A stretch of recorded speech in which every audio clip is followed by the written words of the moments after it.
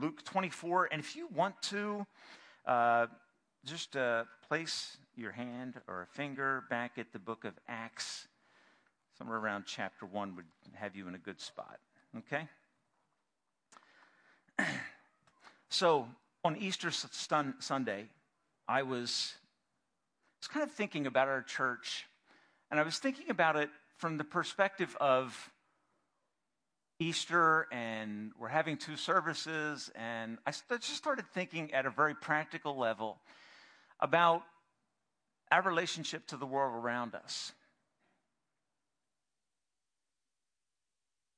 The thought that was most prominent for me was, I wonder how many of us, knowing that we were kind of in an outreach mode on that day, how many of us intended, thought about it and then intended or intentionally reached out to someone and did the ask?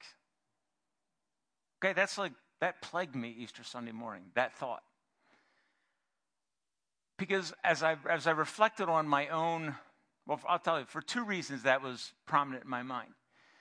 Because I felt deeply convicted as I thought back over the previous 2 weeks and my own preoccupation with my life and my stuff and my needs and my desires. And it was pretty much about me.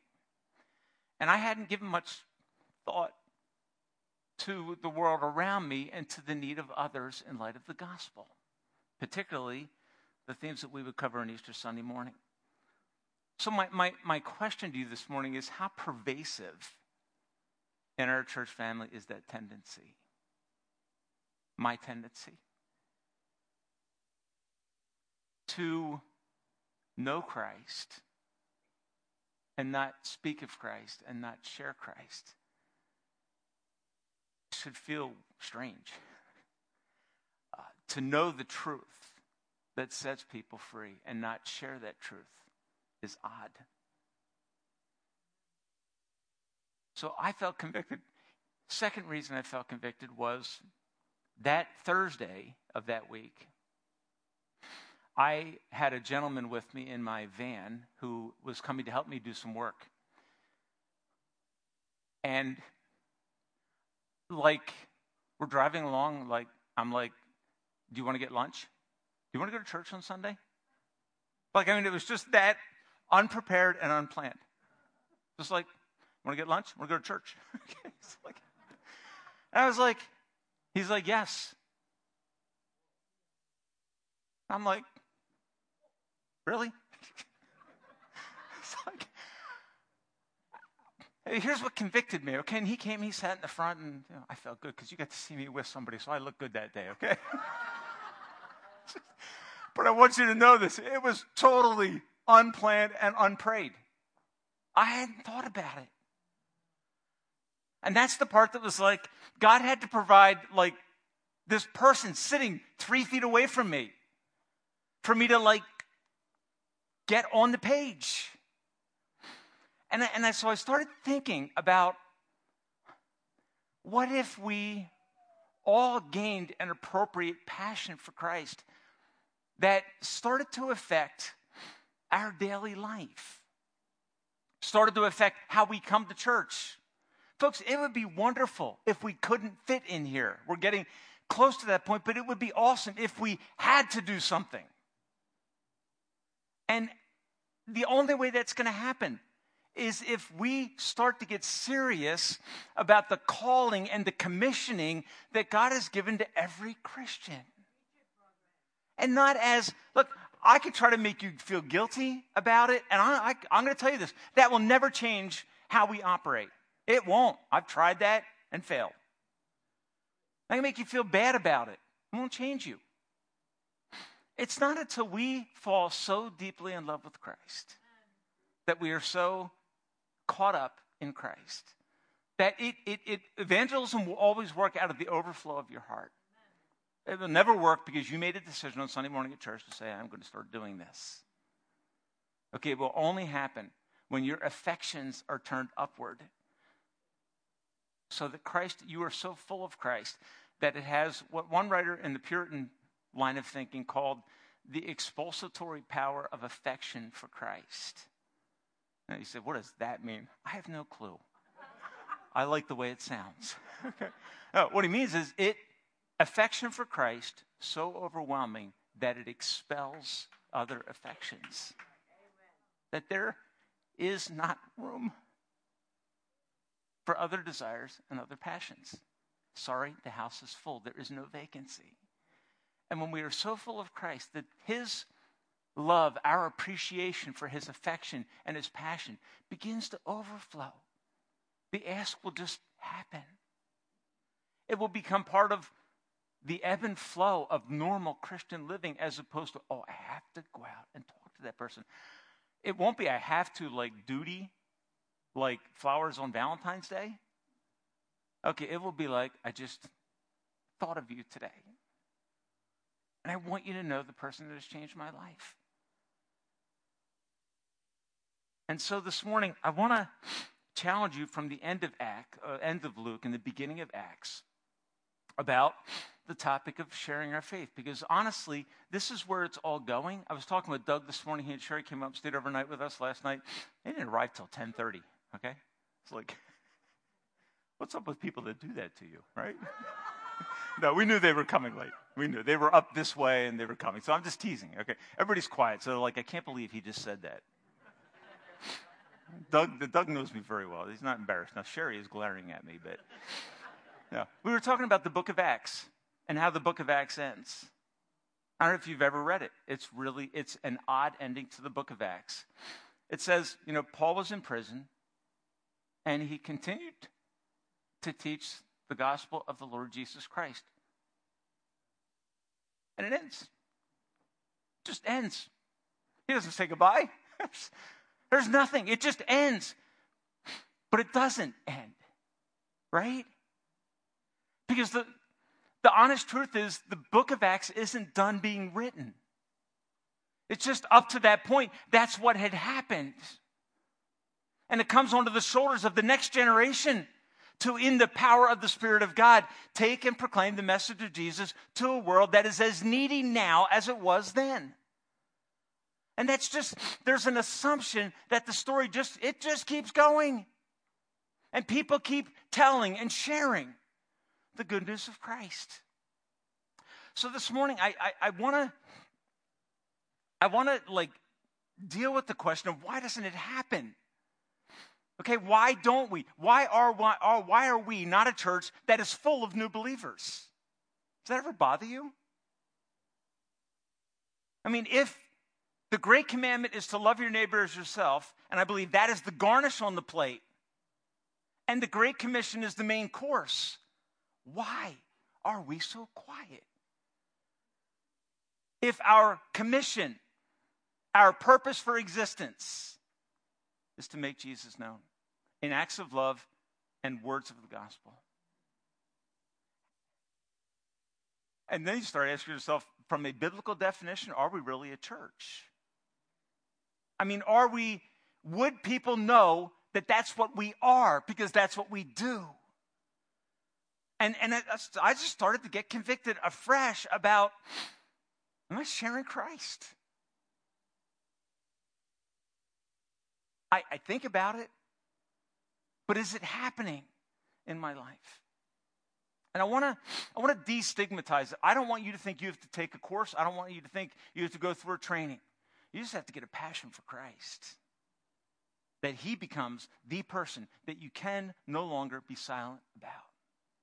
Now, you can think through why you're silent, and I could do a quick survey, and I could kind of guess where most of you are going to come from, but I think most of us would not be telling the real truth about why we don't share Christ. Most of us say something like this, well, I just don't know that I'd be able to answer their questions. Can I just be honest with you? I don't buy that. I don't buy it, and I'll tell you in a few minutes why.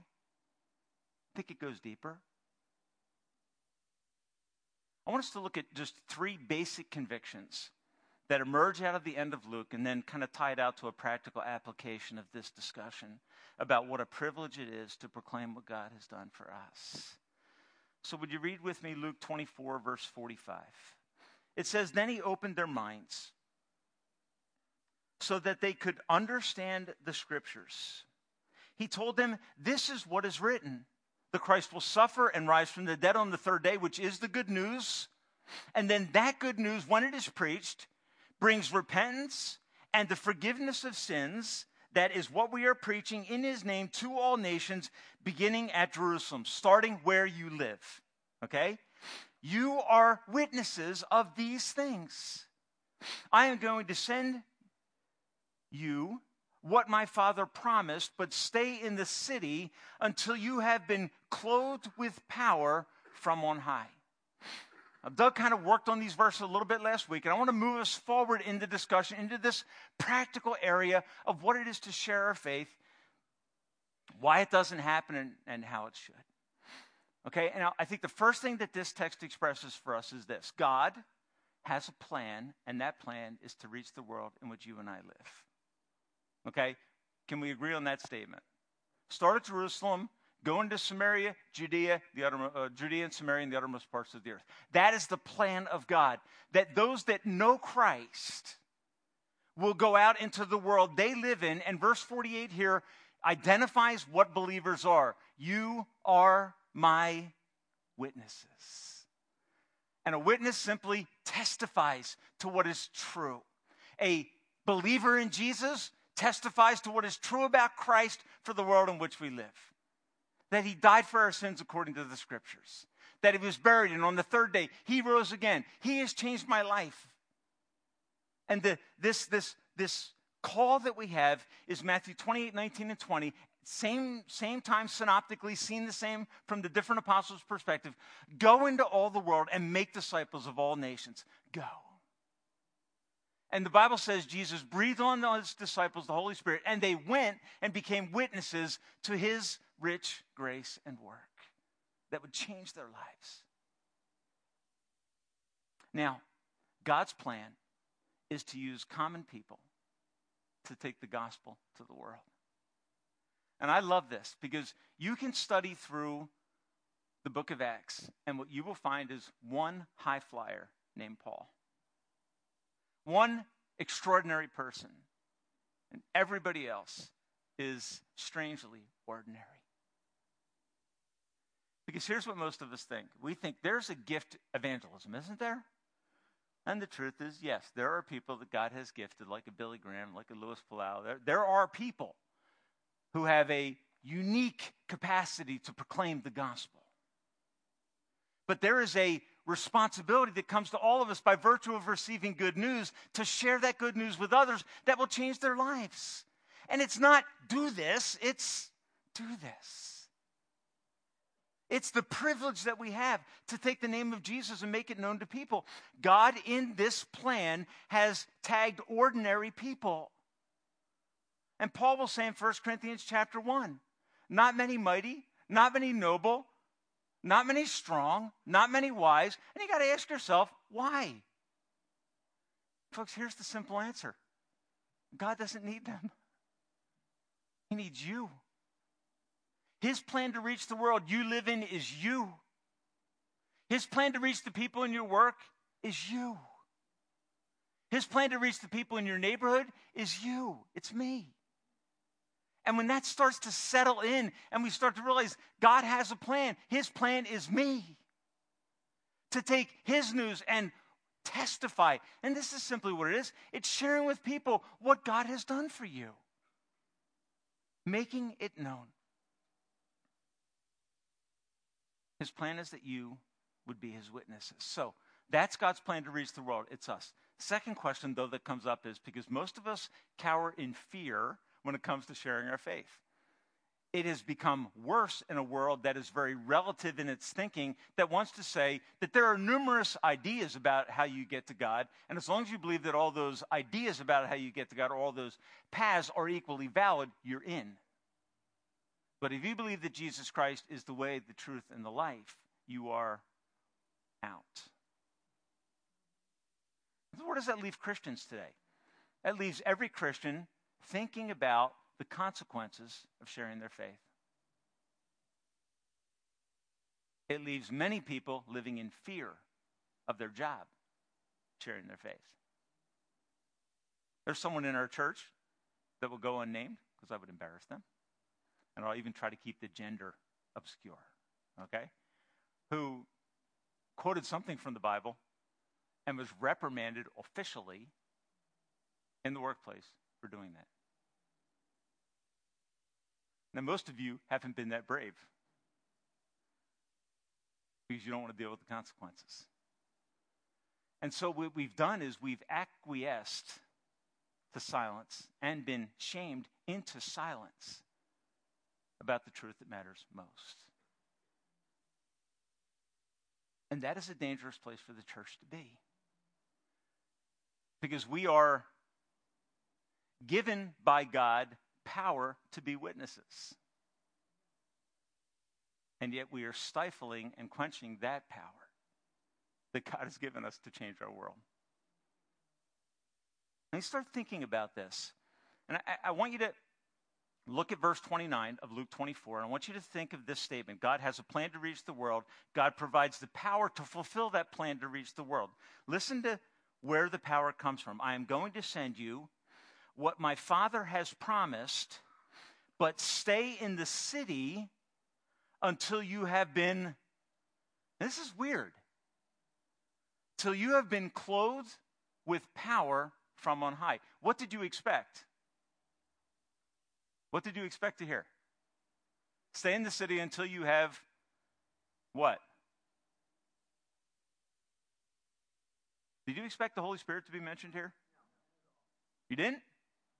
You were wrong. No. Right? In every other gospel, what does it say? It talks about the coming of the Spirit. What's interesting is that the word for power here is substituted for the person of the Spirit. And the implication is what? That when the Spirit comes, power to do the Great Commission comes along with the Spirit. So to have the Spirit of God is to have the power to make a difference in the world that you live in. They're one and the same. Okay, so if the Spirit is present, He is present with power to effect a difference in the lives of those around you. He desires to use you and I to make a difference in our world via the gospel.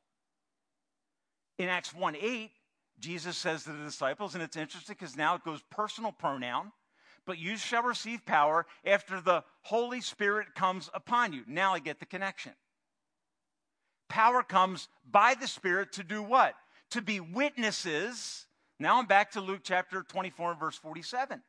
You'll be my witnesses when? When the Holy Spirit comes upon you. When He comes upon you, He will give you power to go out and then to be agents of change in light of the gospel.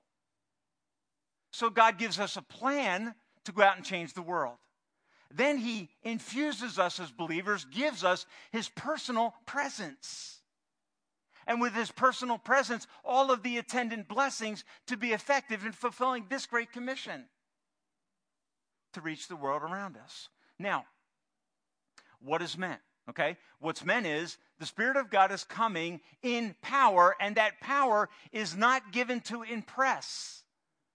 That power is given to affect people. Okay? I've seen power that was meant to impress. Okay? If you watch in the area that we live in, a lot of the young guys now are into diesel trucks. Okay? Diesel trucks are all about what? They're about power. Are they practical? Okay? Yeah, you could argue, okay? Those are places in which diesel trucks are practical. The answer is absolutely. All right, if you work in an environment where it's effective, towing equipment, etc., that's great. All right, and I'm not saying it's wrong, but there are a lot of people who have power to impress. Okay, I remember as a young kid kind of getting slightly enamored with the Mr. Universe contest. Okay, a lot of power. Any practical benefit? It's like, none. Is it impressive? Yes. Does it affect any change? Does it make a difference in anything at all? No. And I have 3 nephews that drive these huge trucks in a 3-mile commute to work. They never put anything in them because they don't want to mess up the truck bed. All right? Is it powerful? Yes. Why is it powerful? To impress. It makes no practical difference. Folks, here's what we need to understand. The Spirit of God comes not to impress, but to effect change in people's lives. He comes to alter us, to change us, to flip the switch, to make us something that on our own we could never be. And here's what I would argue. As you work through the book of Acts, you will see this over and over and over again. Okay, that the power of the Spirit of God, his coming and his infilling, is the continual experience of believers who are surrendered to witness for the kingdom of God. Okay, that infilling of the Spirit, that power of the Spirit, is the repeated experience of those who engage in faithful witness. I want you to listen to how it happens in the book of Acts. Acts 4, 7 to 8. It says, and this is a situation where Peter and John have done a miracle. They're called in before the religious leadership, and it says they had Peter and John brought in. Then Peter, filled with the Holy Spirit, and then he makes a proclamation. He preaches a sermon in his defense. Okay, and he is filled with the Holy Spirit. He has the Holy Spirit, but now in a setting where he is proclaiming truth, God comes alongside and affects change in Peter's life. You say, Tim, how do you know that? Because Peter was the denier, right? He's the guy that couldn't hold himself together. But suddenly, in a different setting, he is this effective and powerful witness. What's the explanation? The explanation is he is filled with the Spirit. Acts 4 and verse 31. After they prayed, the place where they were meeting was shaken, and they were filled with the Holy Spirit and spoke the word of God boldly. And folks, do you start to see a connection? That when you start to step out and surrender and seek God working in and through you in witness, he will come in unique ways to cause you to be something that you are afraid of being. And that is an effective witness for his kingdom. Acts 5 and verse 32. We are witnesses of these things. All right, now you go back to Luke 24, right? We are witnesses of these things, and so is the Holy Spirit. And how does the Holy Spirit speak? He speaks through people's lives. He is the voice speaking through those who are stepping out. And folks, it's interesting, isn't it? In Matthew, writing to the early church prior to the crucifixion, tells them when you have an opportunity to speak, don't cower in silence and shame, because you might not know what to say. What does he say? Open your mouth. And it's almost like the Psalms. And this phrase resonated in my mind as I went through this text. Open your mouth wide, and I will fill it. We are witnesses to these things, and so is the Spirit. You never find the Spirit after the life of Jesus making an audible proclamation except through a human instrument. In the life of Christ, it happens 3 times from heaven. When Jesus is gone, it happens through people. Bearing witness powerfully to the work of Christ.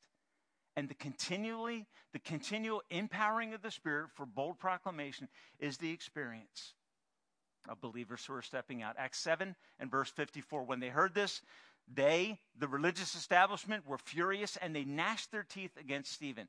But Stephen, full of the Holy Spirit, looked up into heaven. Stephen is now giving his life. And what does he say? Lord Jesus, receive my spirit. He fell on his knees and cried out, Lord, do not hold this sin against them. What was the secret to Stephen's witness? The Holy Spirit. As he stepped out in faith to say, God, I don't know what I'm going to say, but I trust you.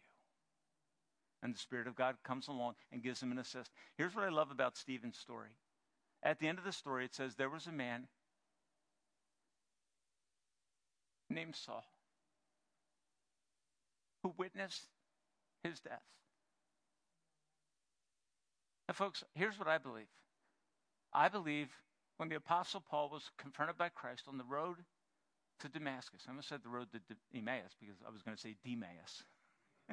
On the road to Damascus. Why was he so readily changed? Because you don't find a witness from Christ, you find the presence of Christ.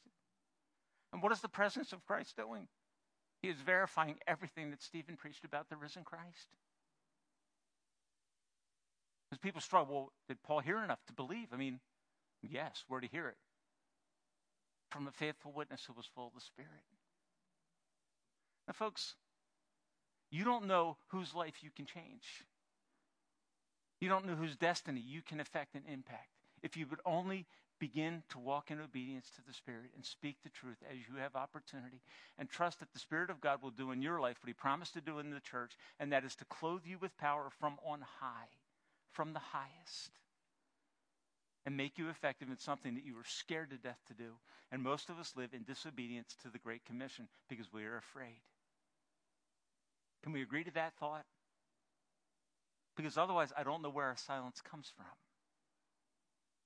If it was sincerely a lack of knowledge, we would go get the knowledge because we're so passionate about getting the job done and telling people what they desperately need to hear. I don't think the issue is often knowledge. I think the issue is often a lack of surrender to the fullness of the Spirit, the power that God brings. I thought about the life of Christ, and in my studies, I went back to Luke 3, and I thought about Jesus, the God-man. Where did Jesus get his power? I mean, isn't there the assumption for us that Jesus got his power from being who he was? Right? And at some level, I'm going to say that's true. But that's not the full story. Because Jesus is the author and perfecter of our faith. Jesus is the one who laid out the course for how effective work would be done, especially making known the kingdom of God. So here's what I find. I find at the baptism of Jesus in Luke chapter 3, the Spirit of God does what? He descends on him like a dove, right? Why? Power. To enable him to be effective in his God-given calling. I then think of Luke chapter 4 and verse 1. The temptation. Jesus, full of the Spirit. You're kind of thinking Trinitarian. You're getting confused, right? Jesus, the God-man, filled with the Spirit, went out, led by the Spirit, into the place of temptation and succeeded in the power of the Spirit. Luke chapter 4 and verse 18. Jesus is in his hometown. He's in the synagogue. They give him the scroll to Isaiah 61. Rabbi, read. Jesus begins to read. And I want you to hear this. I want you to hear this. It says, the Spirit of the Lord is on me, because he has anointed me to proclaim freedom for prisoners and recovery of sight for the blind, to release the oppressed, and to proclaim the year of the Lord's favor. And folks, what gave Jesus power? What gave him capacity to do his Father's will? It was the plan of God that the power of the Spirit would rest on Christ as a model for how you and I would become effective witnesses for his kingdom. That blew my mind. Spirit of God came on Jesus. Jesus got up and read in the temple and proclaimed in the power of the Spirit, and left you and I a model for all bold proclamation and witness. That when I try it alone, I am a total, abysmal, embarrassing failure. I remember as a kid, I was 12 years old. Doug and I heard some good sermons on evangelism growing up. Right, Doug? Pretty powerful. I remember just feeling, I need to tell my friend, his name was John Klopp. Kind of a weird last name. My friend John. John and I were building a fort in the woods. We were digging holes in the ground, building our fort. And I got a burden for him. Okay, but it was kind of weird because I was intimidated because he was my age too. So what I did is I had a tract from church in my pocket, a little pamphlet, right? And on the front of it, it said, "Where will you be 5 minutes after you die?" So I felt like I needed to do something, but I was intimidated about doing it. So what I did is I pulled that tract out and I kind of tossed it to the side, and the leaves were on the floor. So a little bit later, she's like, "Hey, what's this?" I remember being like, "I don't know. Maybe God put it there for you." I had the desire, but resting in my flesh, what did I do? And have you done this where you're sharing your faith? You feel like, I am so in the flesh right now that even God couldn't use me, right? But he does. And this is the amazing thing. That's the amazing thing. And So I started thinking, if Jesus needed the presence of the Spirit of God to be in communion with his Father, to do his Father's will, if in the garden he prayed for power and God sent angels to assist him in doing his work, folks, look, we can do this call, but we can't do it alone. If you're truly born again, I can guarantee you this. If you're not sharing your faith, in your heart, you're wishing you did. I always wished I did. And you have this chance they come and they pass by. And I should have said, why didn't I say something? All right, and the answer is because I knew the plan. But I can't do the plan in my own power. So God has a plan, and God empowers that plan by his personal presence. Folks, let this settle in. Jesus says to his disciples, I'm leaving, but I'm coming. I will take up residence in your heart by the Spirit. And when I am there by the Spirit, it's just like I'm right beside you. Folks, let that settle in to the disciples. You will be clothed with power from the highest. It is going to settle down on you in the presence of the Spirit of God, who wants to transform you into witnesses that are bold, who aren't edgy, who aren't weird, who aren't awkward, but they have a confidence about God. Folks, listen, there's a pastor in Philadelphia years ago. His name was Newton Conan. I don't know if you remember his name. Pastor in Philadelphia. He preached to a small church of about 50 people. The CEO of Campbell's Soup Company visited that church. And he went away saying this. He went away saying, I don't believe anything that man said. But he does. But he does. That man eventually started to meet with Newton Conan and came to Christ. CEO of Campbell's Soup Company. What changed him? What affected him? You know what affected him? He saw the Spirit of God living through a man who simply, and when I tell you a simple preacher, a very simple man who believed it his responsibility to share Christ. So there's a plan, it's you, but you can't do it. You're too weak. You're too afraid. You're too intimidated. And I am all that stuff. It took lunch. And you want to go to church? Like, wow. Because we're not active in it. It all seems so daunting. It should be just part of how we live our lives. The last thing I want you to think about is this. There's the plan, and then the power to fulfill the plan. But when you understand the gospel, sharing Jesus becomes a privilege. Okay?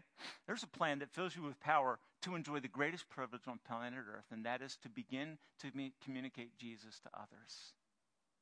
And folks, here's what I want to encourage you to do. I want to encourage you into a more open lifestyle in terms of evangelism. Okay? So we want to qualify that. In evangelism, I want to encourage you to start thinking of the privilege you have because you know the truth. I want you to start meditating on the privilege that you have because you know my sins are forgiven. To meditate on the privilege that in this broken, harsh world, I have hope. And I can, as we talked about in Sunday school with the teenagers this morning, I can count it all joy because of the hope set before me. Start to live out of an abundance of appreciation for the gospel. Start to live out of an abundance of appreciation for what Jesus Christ has, in fact, done for you. And realize that the power of the early church was not its constituency. The church that turned the world upside down didn't do it because, God chose great people.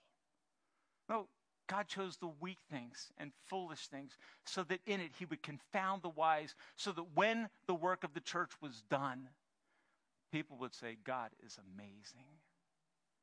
He never left it open to chance that people would get praise for what was happening, ever. And all the good things that happen in our lives happen in the context of the power of the Spirit. Our privilege is to surrender to the prompting of the Spirit of God and to proclaim hope and change by the power of the Spirit in the name of Jesus Christ. It's why Paul would say in Romans 1:16, I just want you to think about this now. Paul would say, I am not ashamed. of the gospel of Christ. Foolishness, weakness, but I'm not ashamed of it. Because it is the power of God unto salvation for everyone who believes. Folks, when that starts to settle in, there's only one message you need to communicate to people. And that is that Jesus Christ, stated in various ways, lived the life you could never live, died the death you should have died, rose again, and offers to you a gift called eternal life and total forgiveness if you will repent and believe in his name.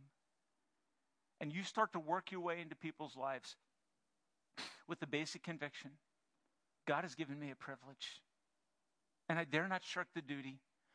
I dare not dishonor the privilege of receiving such good news and keep it to myself. I've used this illustration with you before. When our daughters were born, my wife did not lay there after having gone through that agony. And my wife did it gracefully. I want to tell you what, not a peep. I mean, like, you know my wife? As you always see her, as in birth. I know that's weird and scary. But I thought, Lord, I married a strong woman. I mean, like, I'm telling you, not a peep. I mean, not a, maybe like a, but that is it. Not a, but just a, dignified. My wife is just like, everybody there. After it was all done, she did not say, honey, would you please call your parents? She had to say it to call my mother-in-law, but not my parents. Just kidding. She didn't like beg me. Oh, make the call. You haven't called yet? What? I didn't need any prodding to call people and say, Rebecca Ruth was born. Erica Dawn was born. Jessica Brooke was born. Nobody had to beg me to share that. And in comparison to the gospel, now, my daughters to me are a big deal. But in comparison to the gospel that can transform a life, we're silent. And folks, sometimes we need to sit back and say, what is up with that? Why? Start to address those fears before God and ask him, God, give me power by your Spirit. Help me to surrender. Help me to understand the privilege. And folks, let's not complicate it. The demoniac of the Gadarenes in Luke 8 is delivered by the power of the Spirit of God. Jesus Christ delivers him from a possession that was destroying his entire life. He falls at the feet of Christ and says, Jesus, I want to be with you. What does Jesus say? No. God wants to go with you. He just changed his life. What does Jesus say to him? No, you can't go with me. I rescued you so you would go home. And here's quoting from Luke 8. Tell them what great things God has done for you. Folks, what is evangelism? Tell them what God has done for you. So if you don't have a burden to tell them, get on your knees and cry out and say, God, save me. Or God, refresh my first love. I think of the woman at the well. Encountered Christ. He told her everything she did. And her life has changed. She is drawn out of the shadows into the light. She lived in despair and brokenness and guilt, hidden. And Jesus would not let her there. He puts his finger on the reason for why she's hiding, her shameful life. And he offers her grace and hope and life everlasting. And the Bible says this. It says, she went home and said to everybody, come see a man who told me everything I did and still spoke to me and loved me and saved me.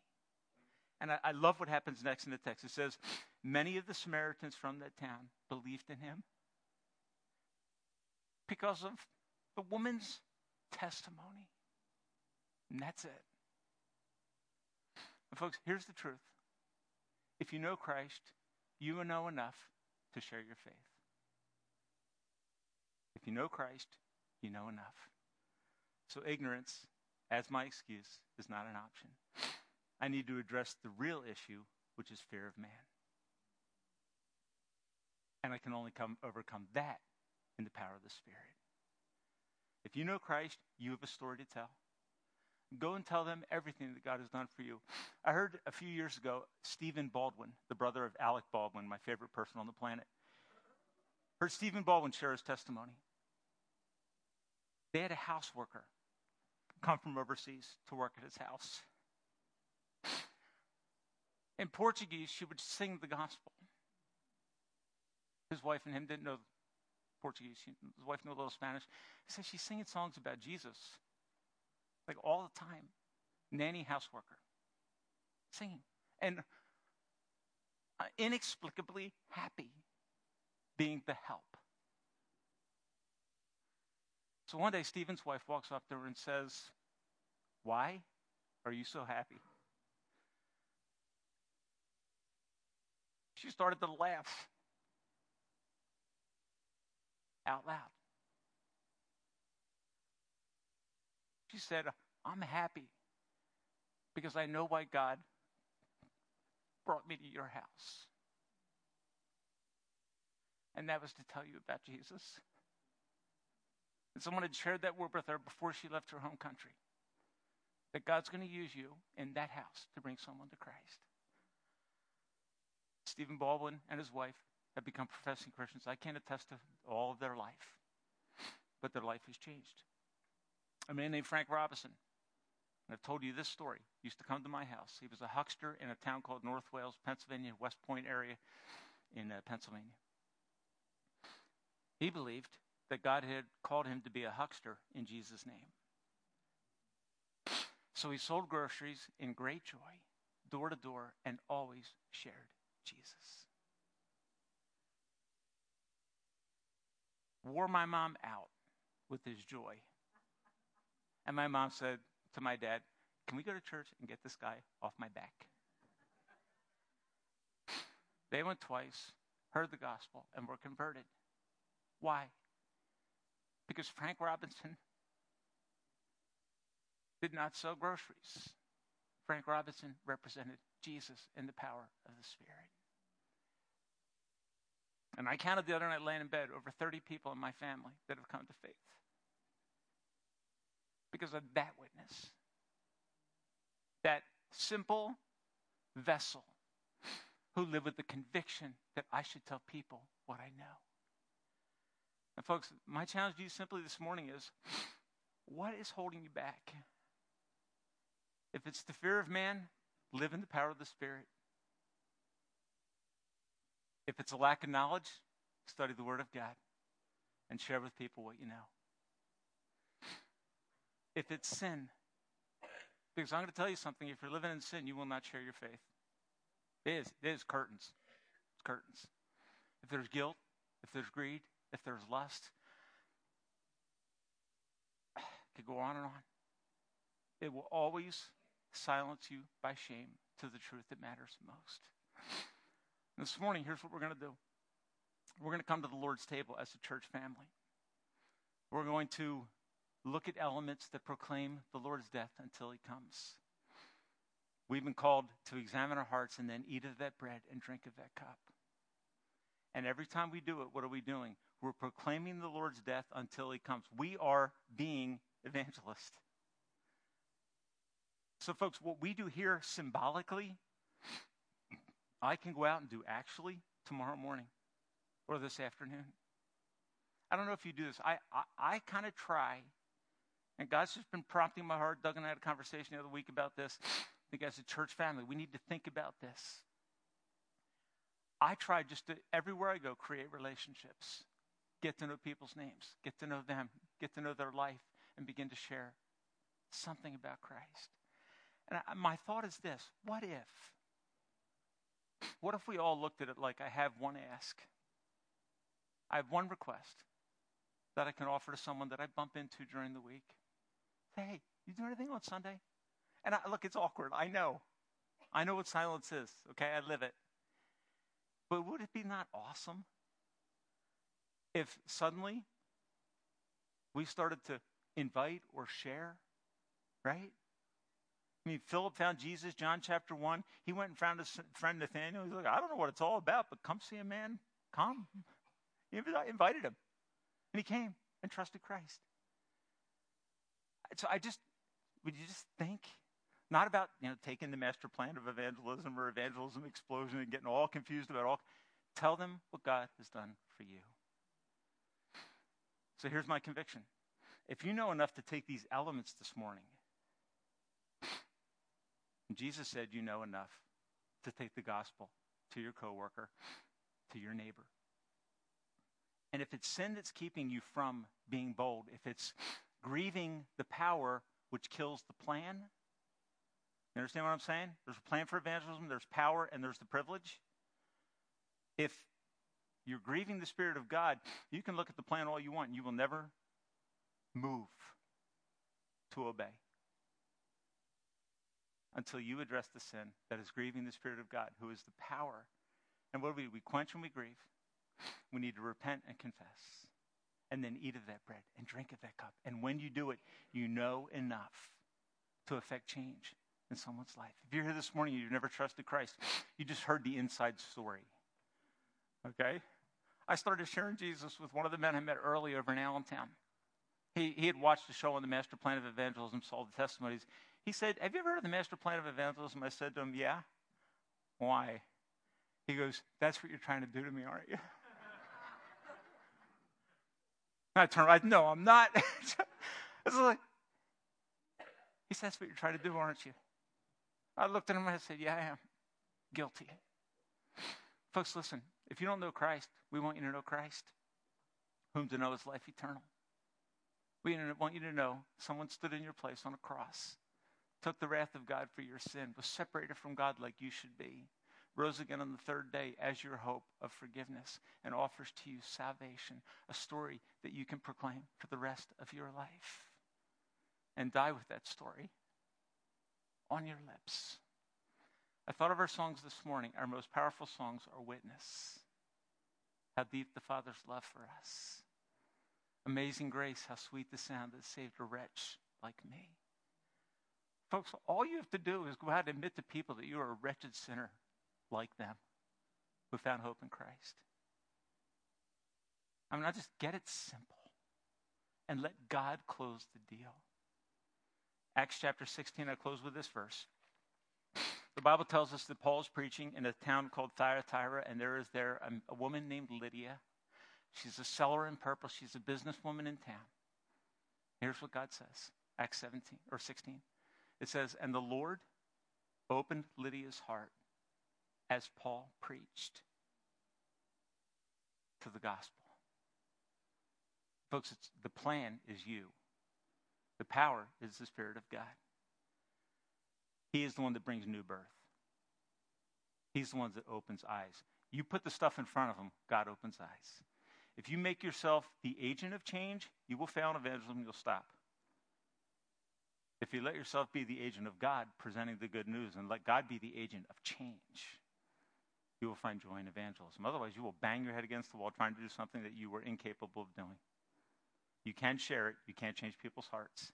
Share it for the glory of God. It is your greatest privilege. Join the plan. Experience the power of God by the Spirit. And enjoy the privilege of sharing Jesus. Would you pray with me this morning? Father, as we come to your table,